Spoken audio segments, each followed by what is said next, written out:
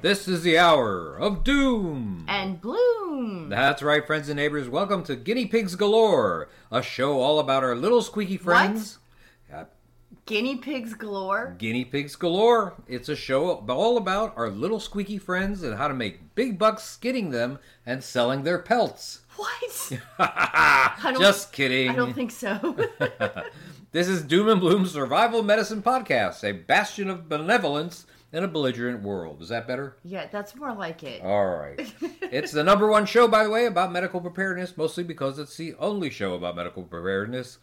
It's like The Little Mermaid. If by little you mean old, and by mermaid you mean geezer.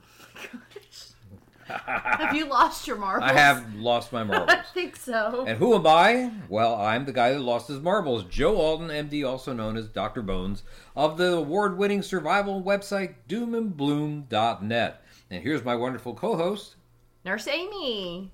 My actual name is Amy Alton. I am an advanced registered nurse practitioner and a certified nurse midwife. And purveyor of quality medical kits at store.doomandbloom.net.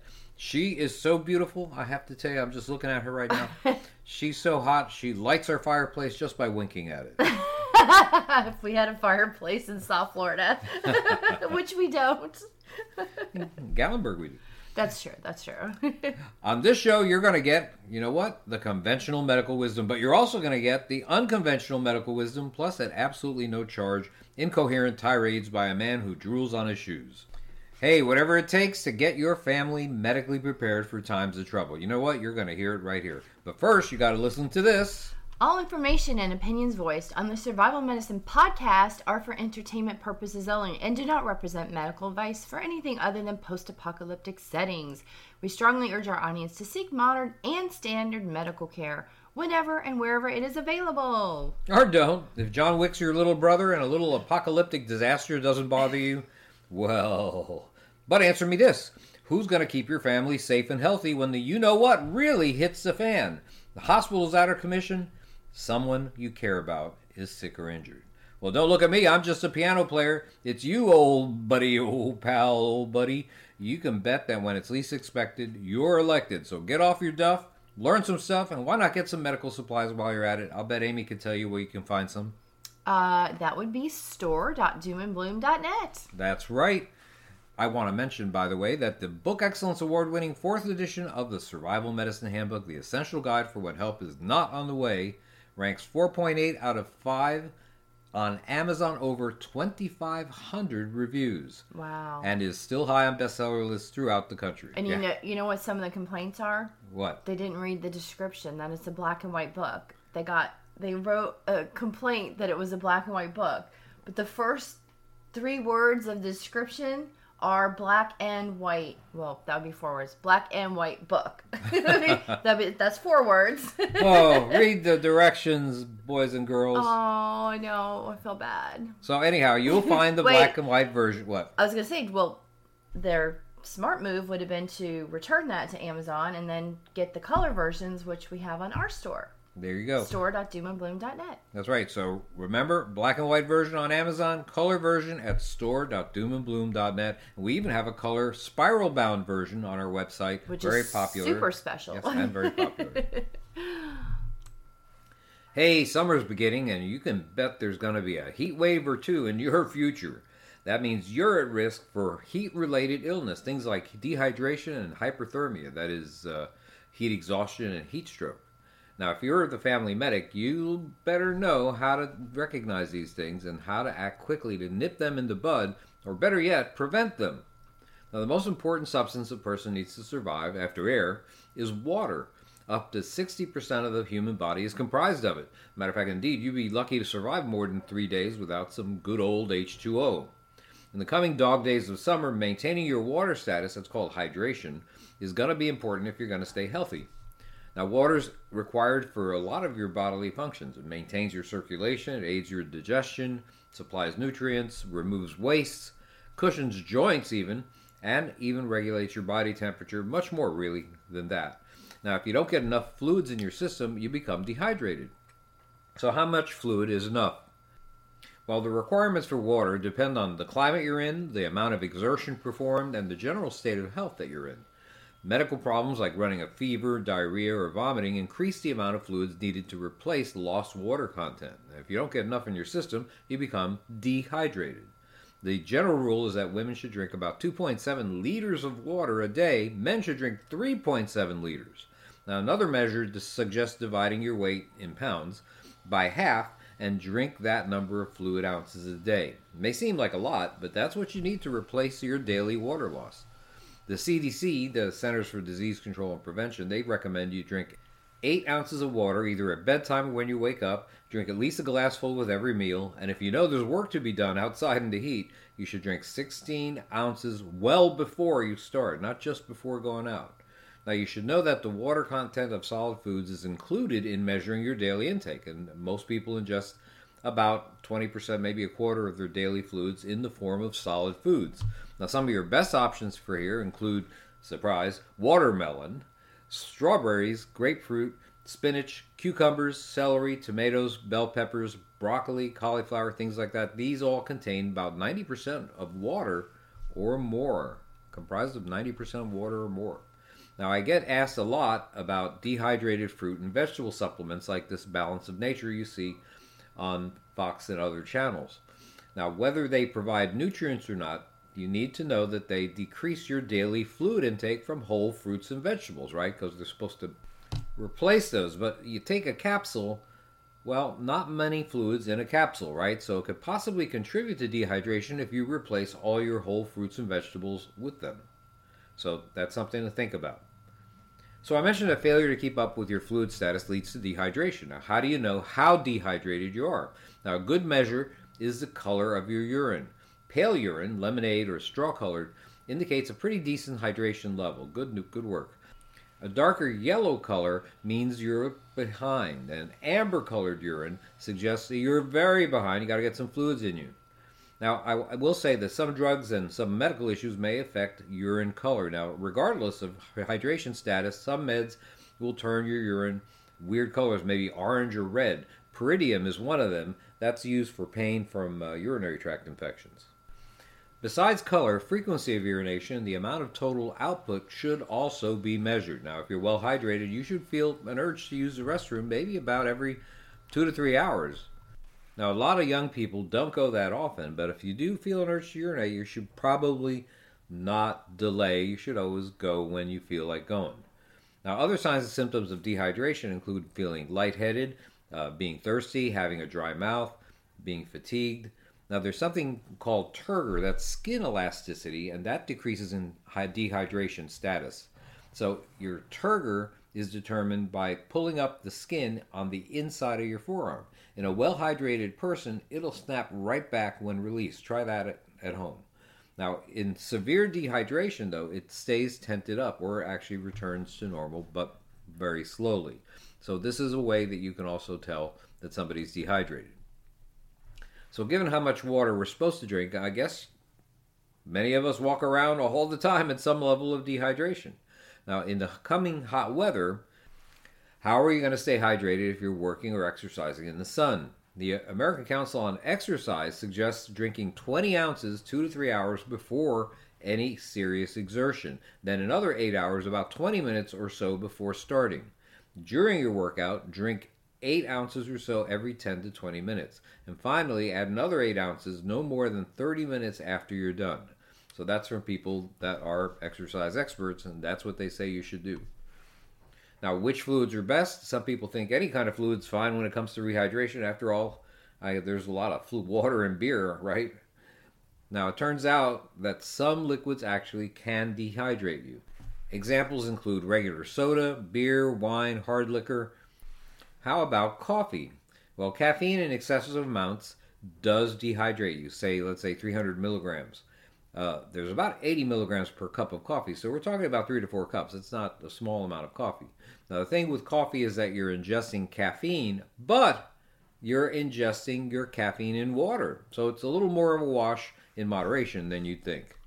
You also want to stay away from drinks loaded with sugar, like lemonade, sweet tea, energy drinks, and certain smoothies. They may also remove water from the body. Now, you can counteract some of these effects by drinking a rehydrating glass of water between each dehydrating beverage. You drink some hard liquor, then you should drink some water, and rinse and repeat.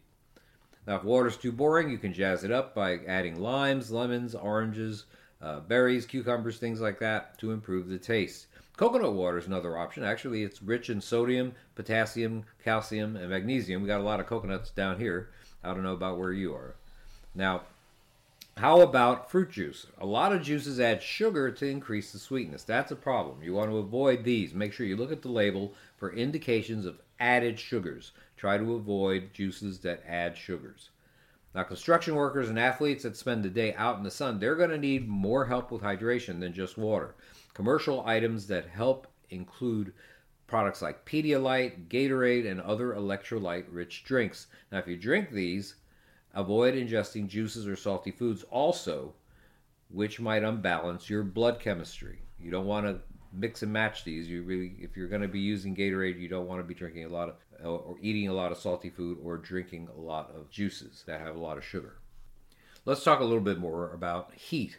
Now, even in places where the air temperature isn't as high, there's something called the heat index, and in a lot of places the heat index in summer will surpass the 90s, will be the 100s, in some places 110s. The heat index is a measure of the effects of air temperature combined with humidity. So above about 60% relative humidity, loss of heat by perspiration is impaired, and exposure to full sun increases the reported sensation of how hot it is by as much as 10 to 15 degrees Fahrenheit. So all this increases the chance of heat-related illness such as heat stroke and heat exhaustion. So don't think that in the next couple of months, the power grid is not going to be challenged by tens of millions, hundreds of millions maybe, of air conditioning units that are set on high. Major health issues are going to arise if the electricity goes out and where people wind up being victims of these rolling brownouts that need to be implemented by authorities, and people are going to have to fight the heat with things like hand fans like they did in the, quote, good old days, unquote. If you live in the city, things are even worse. Buildings and roads replace open land and vegetation in cities, right? Concrete and asphalt surfaces in the sun, well, they become much hotter than the surrounding air temperature, and that results in what we call a heat island. That's a heat island effect in large populated areas. Rural areas are more moist and cool, and they lead to less heat-related emergencies in most cases. You might not consider a heat wave to be a natural disaster, but it most certainly is. Heat waves can cause mass casualties. It did in Europe when tens of thousands of people died of exposure. Now, you might think I'm talking about the Middle Ages, but I'm actually talking about the year 2003. Yes, it happened that recently. Places like India, Pakistan, other undeveloped hot countries, tropical countries, they experience thousands of heat-related deaths yearly. Now, how does heat kill? How exactly does heat kill a person? Your body core regulates its temperature for optimal organ function, right? When core body temperature rises excessively, known as hyperthermia, then there's inflammation. Cells wind up dying, toxins wind up leaking out of the dead cells, and indeed, fatalities can occur pretty quickly without rapid intervention. Even with modern technology, hyperthermia carries about a 10% death rate, mostly in the elderly and infirm. So if that nursing home loses its air conditioning, loses power and loses its air conditioning, you're going to have people that may actually die. That doesn't mean that those who are pretty physically fit and very young, they're definitely not immune either. The ill effects due to overheating are called heat exhaustion if they're mild to moderate. Now, if they're severe, these effects are referred to as heat stroke. Heat exhaustion usually doesn't result in permanent damage, but heat stroke does. Indeed, it can actually permanently disable or even kill its victim. It's a medical emergency that should be diagnosed and treated promptly. Now, simply having muscle cramps or a fainting spell doesn't necessarily signify an imminent heat-related medical emergency. You may see heat cramps often in kids that have been running around on a hot day. Now, get them out of the sun, massage the affected muscles, and give them some hydration. That usually solves the problem. So heat exhaustion, actual heat exhaustion signs and symptoms include confusion, rapid pulse, profuse sweating, flushing, or sometimes they'll appear ashen in color. They'll feel nauseous, they may vomit, they'll have a headache, and of course their core body temperature is elevated, sometimes up to about 105 degrees. Now, if you don't take action to cool the victim at this point, they can easily progress to heat stroke. In addition to all the possible signs and symptoms of heat exhaustion that I just mentioned, heat stroke manifests as loss of consciousness, seizures. Some people even bleed. You can see that in vomit or urine. The breathing becomes rapid and shallow, and you start getting organ malfunction, shock ensues, and there you go, you possibly can die. Now, in heat stroke, the skin is likely to be red and hot to the touch, but interestingly enough, it's oftentimes very dry. Sweating might be absent. And the reason why for that is that once the body core hits 105 degrees or more, it varies from person to person a little bit, thermoregulation, what we call thermoregulation, breaks down, and the body's ability to use sweating as a natural temperature regulator fails. In heat stroke, the body core could rise as high as 110 degrees Fahrenheit or more. Matter of fact, the highest body temperature ever recorded was about 115 degrees. And that was on July 10th, 1980, where a 52-year-old heat stroke victim in Atlanta was admitted to the hospital with that temperature, body temperature. Amazing. Now, the amazing thing also is that he spent 24 days in the hospital, but he actually recovered fully. It's pretty amazing. In some circumstances, you may notice that the victim's skin with heat stroke actually sort of feels a little cool. They're actually sort of clammy to the touch. That's important to realize that it's the body core temperature that's elevated. You could be misled unless you actually take readings with a thermometer to reveal the patient's true status. Thermometer, good item for your medical kit. Now, I mentioned giving people fluids to prevent dehydration, but if you have somebody that's in heat stroke, you want to avoid giving fluids unless you're certain that that victim is awake and fully oriented, which oftentimes with heat stroke they're not. In that circumstance, if you try to give them fluids, it may go down the wrong pipe and you could be in worse trouble than you started. Now, when overheated patients are no longer able to cool themselves, it's up to their rescuers to do the job. So what you should do is immediately get that person out and away from the heat source. For example, get them out of the sun. You remove their clothing and you drench them in cool water, even with ice if it's available.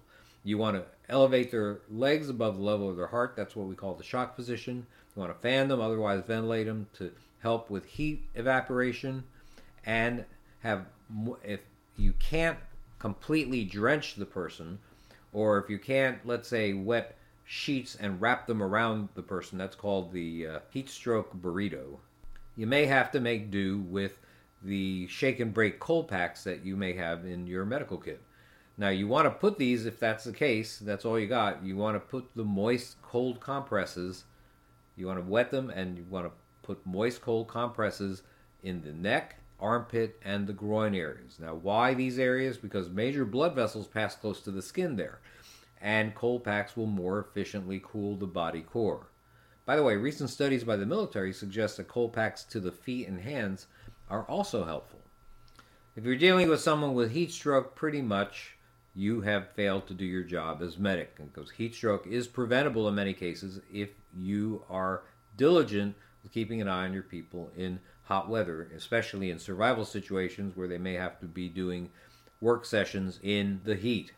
The Arizona Department of Health, and I guess they should know the heat, right, recommends the following things that you should do. You should drink at least 2 liters, about a half gallon of water per day if you're mostly indoors, and 1 to 2 additional liters for every hour of outdoor time. You want to drink before you feel thirsty and avoid alcohol and caffeine. You want to wear lightweight, light-colored clothing. Use a sun hat or an umbrella to deflect the sun's rays. And if you got sunscreen, you should definitely use that. That is a medical supply and something that the medic should consider having in quantity. As for solid food, eat smaller, more frequent meals instead of large ones. You want to, of course, avoid strenuous activity and stay indoors in the middle of the day when the heat is worse, and you want to take regular breaks if you have to exert yourself on warm days. If the weather is especially hot, I want you to make sure that you're checking on the elderly, the very young, and people that might be infirm. They have to be checked on regularly and often. These people have more difficulty seeking help, and you might just save a life if you're vigilant. You can bet there's going to be more than one heat wave this summer, so know the warning signs and how to help people with heat-related emergencies. And now, a word from our sponsor, Dan's Baboon Emporium. Baboons! Those happy-go-lucky primates that'll steal your ham sandwich right out of your hands and give you a friendly nip to boot. Baboons can make great pets. Just ask the Petersons here. They got 2. Uh, where are the Petersons? In the hospital. Okay, well, must be COVID. Go to Dan's Baboon Emporium and get your pet baboon today. Take it home, give it a hug. I promise you'll get a big surprise. Dan's Baboon Emporium. All stock now available at huge discounts. Hey, I don't know about you, but during summer and early fall down here in South Florida, we have a thunderstorm just about every day. And with it comes lightning and thunder and flooding and all sorts of stuff. And these lead to, well, a number of fender benders and other assorted mishaps. Thunderstorms can occur anywhere, however, where cooler air collides with warm, moist air. They're considered severe if winds reach 58 miles an hour or more, if there's inch-thick diameter hail, or a tornado forms. Now, some people add rain volume to that, say 1 to 2 inches of rain every hour for several hours. Now, let's talk about thunder and lightning. What actually is thunder? Thunder is a sound wave that emanates from lightning. The sound waves form along the length of a lightning's path. If the lightning bolt is perfectly straight, you don't hear a rumbling effect, you hear a single crack or a boom. Now, as lightning takes a more jagged course to the ground, it causes more of that rumbling effect. Sound travels at about 350 yards per second, so you can estimate the distance between you and a lightning strike by counting the seconds between seeing the lightning and then hearing the accompanying thunder. So 5 seconds between the lightning and the thunder, that's about a mile. So you know that the lightning strike was about a mile away. And lightning occurs more than 1 billion times a year, and you can expect about 25% of these to strike the ground. In a typical storm, you'll have lightning strikes about 2 to 3 times a minute until the storm begins to dissipate. Weather conditions are so favorable the further south you go in the U.S. that 70% of lightning strikes occur there. It's extremely rare to become a victim of a lightning strike. The majority, believe it or not, actually survive the event, although I've seen actual videos of people struck by lightning that just keeled over and died. But the problem with surviving a lightning strike is that oftentimes you'll have some long-term nerve or even mental damage. Now, you want to stay away from light fixtures, metal fixtures in a home or a car during a severe storm, or away from tall objects like trees and utility poles when you're outside. These are all good strategies to avoid lightning and injuries. You're also recommended to wait for the storm to pass before you take a shower, because plumbing fixtures indeed conduct electricity. Let's talk a little bit about hail. Now, once a thunderstorm produces hailstones, it becomes a hailstorm. And this is more common in mountainous areas of Colorado, Wyoming, and nearby states down to Texas, and go all the way up in a corridor to parts of Canada. That comprises what we call Hail Alley, just like areas of the Midwest and South have a Tornado Alley. Hail often produces all sorts of damage, affecting vehicles, roofing, glass, and worst of all, crops and livestock, and destroy crops. Aircraft actually may be damaged by airborne hail that's as small as a half inch in diameter. If you're on the highway, what you should do is you should get under an overpass or into a building's parking garage as soon as possible. Some kind of cover. If there isn't cover, then what you need to do is stop the car completely, get off the highway, and get down with your back towards and your face away from the windows. Of course, with severe storms, there's also the chance for flash flooding. That's a process where a landscape is just inundated as a result of large volumes of rain from a storm. We talk about this in our article on flood safety. That's pretty extensive. You'll see that at doomandbloom.net. Also, tornadoes can occur, formations of tornadoes in a storm, cause major destruction. We drove through Joplin and Branson, Missouri a few years ago after a tornado. I can tell you, Mother Nature is a very harsh mistress. And we also have lots of articles on tornadoes and tornado safety at doomandbloom.net. By the way, there are also things called downbursts. I don't know if you've ever heard of these. Downburst winds are often mistaken for tornadoes due to their force. They're very forceful. However, they're actually quite different. In a tornado, winds circle a central point both inward and upward. But in a downburst, wind travels downwind and then outward from the landing point on the ground. They can still be very violent, and they can cause a lot of damage. Now, I've got here the American Red Cross guidelines for storm safety. Don't ignore thunder. Anyone close enough to hear thunder can be struck by lightning. You want to avoid electrical appliances not attached to power surge protectors. That's important. Cordless telephones, if you still have that in your home, are safe to use during a thunderstorm, by the way. You want to close all windows and doors. High winds can break glass. Don't bathe or shower because plumbing conducts electricity. I mentioned that. If driving, you want to safely exit the road, park away from trees or utility poles. You want to remain in the vehicle and avoid touching metal. If you find a building with a garage, get inside it. And you want, of course, if you are not in a car, you're just outside, use your common sense and get inside a safe, sturdy building. If this is impossible, take cover in a low area while minimizing contact with the ground. Some people say to crouch. There's going to be a lot of thunderstorms this summer, so be sure to know what to do and prevent injury. Hey, Nurse Amy here. Last time we did a part 1 of making herbal remedies. We talked about some of the supplies that you need. We also talked about what you might want to have in an herbal first aid kit. And then we discussed some of the techniques of producing herbal remedies, and the first one we discussed was infusions. But I don't think I mentioned something called a pot infusion. So when you use that, you're going to warm the pot, and then you're going to add the herb into the pot. You're going to pour water that's just been boiled into the pot, replace the lid, and then infuse that for 10 minutes. When you go to use it, you're going to strain some of the infusion into a cup, of course, to capture the herbal leaves or whatever part you used. And then you can add a teaspoon of honey if desired. So generally speaking, if you're making an infusion, you're going to have 1 teaspoon of dried or 2 teaspoons of fresh herb or mixture of different herbs for a cup of water. This makes, quote, 1 dose. The pot, if you're going to use the pot infusion, you want 20 grams of dried herb or 30 grams of fresh herbs, or again, a mixture of different herbs, to 2 cups of water. And the standard dosage for infusions is 3 to 4 doses, which is a total of 2 cups to 3 cups each day. And you can store this in a covered jug in a refrigerator or a cool place for up to 24 hours. So they don't last very long. This is really something you should do fresh. You can make something for the morning and drink it throughout the day. But it's not something you want to make and store for weeks and weeks or months. That's not how this is used. You want to dry your herb if you're going to keep them for a while. Make sure that they're airtight.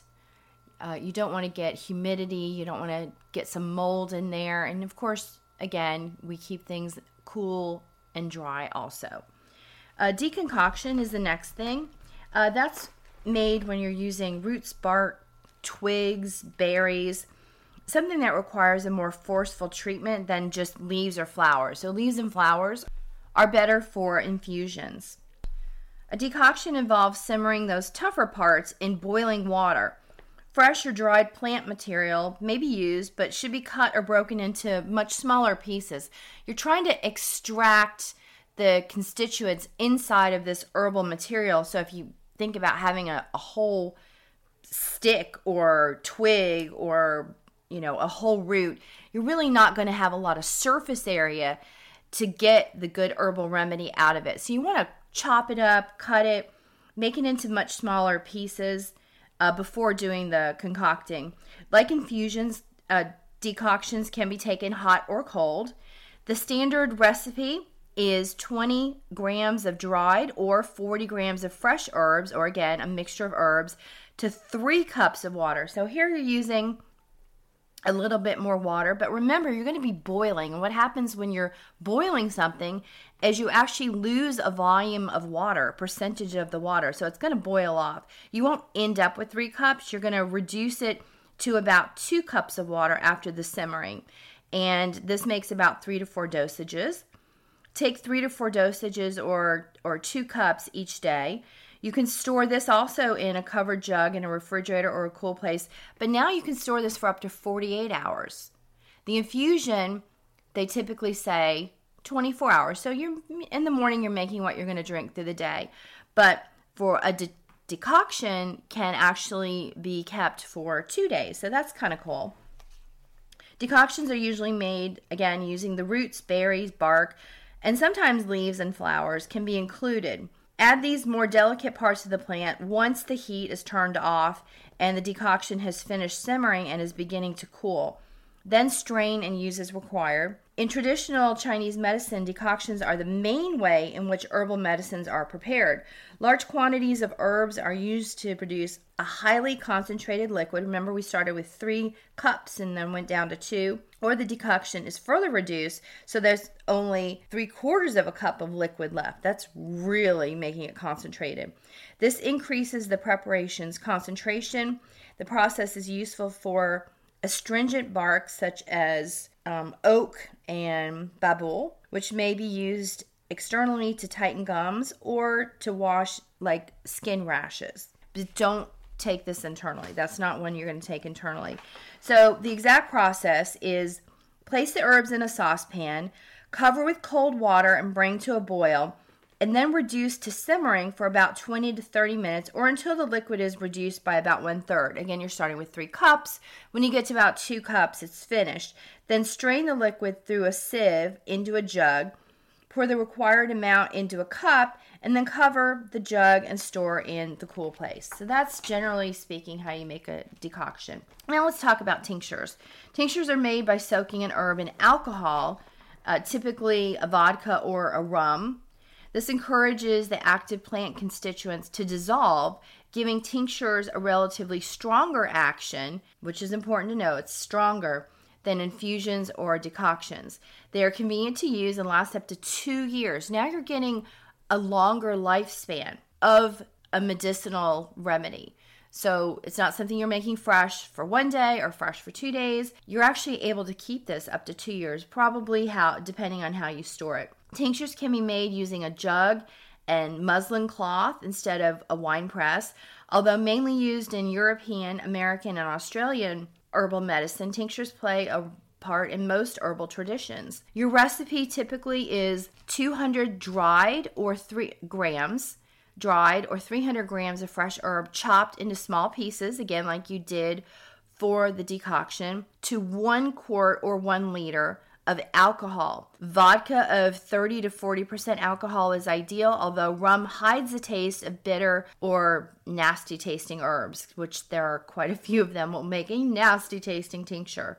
Standard doses is 1 teaspoon 2 to 3 times a day, diluted into at least 25 milliliters of water of fruit juice. So you can dilute it as much as you want, but you want to use at least 25 milliliters again, because this stuff is just, well, first of all, it's alcohol, a shot of alcohol, and it does burn. The herb might taste terrible, so you might want to dilute it a little more. Storage is in a sterilized, that's important, sterilized dark glass bottle in a cool place. And all of us who keep our food storage know that the cool, dark place is an important thing. The dark glass bottles prevent any kind of UV rays from getting in there. And again, up to 2 hours. Tinctures are strong preparations. It's essential to check the recommended dosage. So every herb has its own dosage. So make sure that you're looking at your issue and what the recommended tincture amount is, so you're not overdosing. You can overdose on herbs, folks. Never use industrial alcohol, methylated spirits like methyl alcohol, or rubbing alcohol in tinctures. That is not what we're talking about here.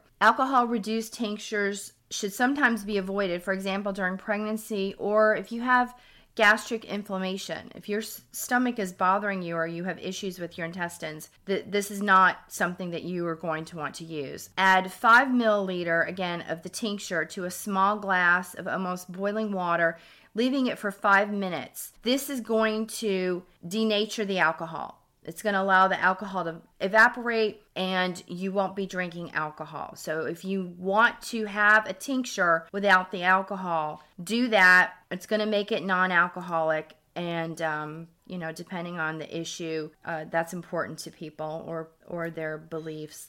You can just make a non-alcoholic tincture and replace the alcohol with vinegar or glycerol. Tincture ratios are made in different strengths. In this book that I've been reading, they use a 1 to 5 ratio, which generally means 1 part of herb to 5 parts alcohol. That's just a typical general recommendation. So how do you make this? Place the herb in a large, clean glass jar. Pour on the alcohol, ensuring that the herb is covered.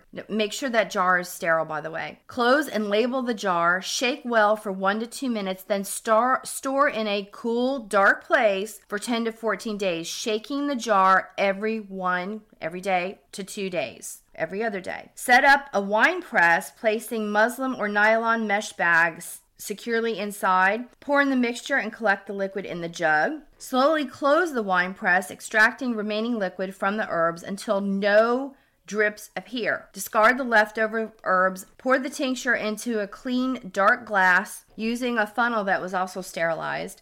When it's full, cover it with a cork or a screw top and label the bottles so you know exactly what was in it and the date you made it. Next time we're going to have a part 3 and we'll talk about capsules and powders, tonic wines, syrups, and much more. Thank you so much for listening. This is Nurse Amy Alton, a nurse practitioner and herbal enthusiast. Thanks so much, guys. Bye-bye. Hey, this is the part of the show where I discuss topics brought up usually by readers, listeners, and viewers of our various social media outlets. If you have questions you'd like to hear me address on the podcast, just email us at drbonespodcast@aol.com. Here we go. This week's letter flows from Ford, who writes, what medications or supplies should I stock in addition to regular medical preps for cellulitis? I've developed a history of cellulitis in my shins. Antibiotics have been used to treat it successfully, but I'm concerned about the chances of resistant bacteria. Can you recommend which antibiotics and supplies I should stockpile for you-know-what situations? Also, anything I can do to help prevent this recurring. It has come from both cuts and most recently chigger bites. I have used bug repellent with limited success and have become very diligent about keeping the area clean. Thank you, Ford. Ford, I've written a lot about cellulitis in the last decade and even have a section on it in our latest book, Alton's Antibiotics and Infectious Disease, The Layman's Guide to Available Antibacterials in Austere Settings. Cellulitis is an inflammation of soft tissue. It can occur in any circumstance where your body's natural armor, your skin, is breached and bacteria invade deeper layers. It's very common. Very few people that spend time outdoors will avoid getting it from time to time. This would be especially true in survival settings where you have to perform exertions that you're just not accustomed to doing just to stay alive. Despite everything you do to care for a wound, there's a chance that an infection will occur. You can identify cellulitis by a few signs other than just pain. Redness, often spreading as the infection worsens, usually going up your arm or up your leg, depending what part of the body is actually injured. Swelling, which leads to a very shiny aspect to the skin in the area that's swollen. Warmth, which is obviously different than, say, on the opposite unaffected side. It's definitely going to be warmer on the red side than it is on the side that does not have the injury. And in the worst cases, accumulations of pus called abscesses can occur. This leads to a foul odor and the drainage of a whitish, yellowish discharge. If this condition is untreated, the infection can, in certain cases, spread to your circulation and become life-threatening. Cellulitis can be caused by many bacteria, but is most commonly caused by Streptococcus and Staphylococcus, which enter through a break in your skin. A more resistant version of staph, called MRSA, MRSA, can make this infection even more difficult to deal with. Cellulitis is often treated, as it was in your case, Ford, with antibiotics. The most common antibiotics used to treat the infection that are available to the general public without a prescription are amoxicillin, cephalexin, trimethoprim sulfamethoxazole, clindamycin, and doxycycline in their aquatic or avian versions. That is, fish mox forte, fish flex forte, fish sulfa forte, fish sin, CIN, and bird biotic, respectively. All this is in our book, Alton's Antibiotics and Infectious Disease. Now, don't forget that amoxicillin and cephalexin may cause reaction to those people who are allergic to penicillin and may not be effective against MRSA in some cases. To help prevent cellulitis and other infections, take these precautions when you have a skin wound. Wash your wound daily with soap and water. Do this gently as part of your normal bathing. Apply a protective cream or ointment. For most surface wounds and over-the-counter ointment such as bacitracin, triple antibiotic cream, even Vaseline helps to provide some protection. You also want to make sure you cover open wounds with a bandage and change that bandage at least daily. You want to follow the course of the infection by marking the boundaries of the redness with a marker. If it's spreading, make sure you're taking one of the antibiotics that I mentioned. In your specific case forward, you want to start wearing boots and high tops as well as long pants when you're outside, and tuck your trousers into your boots. Although I can't vouch for their success, with chiggers, certain insects really don't like DEET repellents for skin, and permethrin 0.5%, not for skin, but to treat clothing. The bottom line is to protect your skin. Your skin is your armor, and you want to avoid a break in it, whether it's from an insect bite or whether it's from some other injury.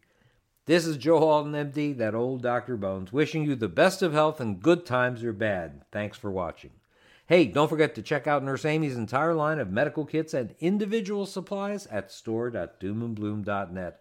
You'll be glad you did. And do us a big favor and subscribe to doomandbloom.net so that you'll never miss any of our podcasts, videos, and articles as they come out. Thanks again. Well, that's all the time that we have for today. You've been listening to the Survival Medicine Podcast. For Amy Alton, I'm Joe Alton, that old Dr. Bones, wishing you the best of health and good times or bad. Thanks for listening.